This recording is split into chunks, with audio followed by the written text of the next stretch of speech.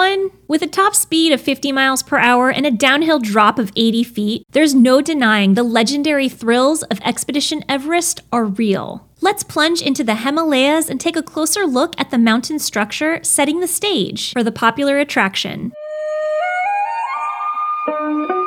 Animal Kingdom's Expedition Everest might just be one of the most ornate mountains Disney has ever constructed, inside and out. At nearly 20 stories tall, the mountain is more than what meets the eye, having 3 principal structures that intertwine and support each other. Imagineer Diego Parra said of the attraction, "We call it 4D construction." The first structure at play is the ride track itself, made of weaving steel totaling a length of over 4,400 feet and designed to be dynamic to absorb all the vibrations inflicted on it by the train careening across it. Surrounding the track is a supportive, rigid frame made of more steel, which became one of the more complicated aspects of construction, not only because of just how much framework had to be integrated, but because Disney wanted the track and frame structures to be a mere 6 inches apart from each other. Finally, there's an outside structure made of a rebar grid specifically molded for each surface of the mountain, and cement painted on it at the hands of artists, making up the extensive detailed rockwork that really sets the stage for the attraction.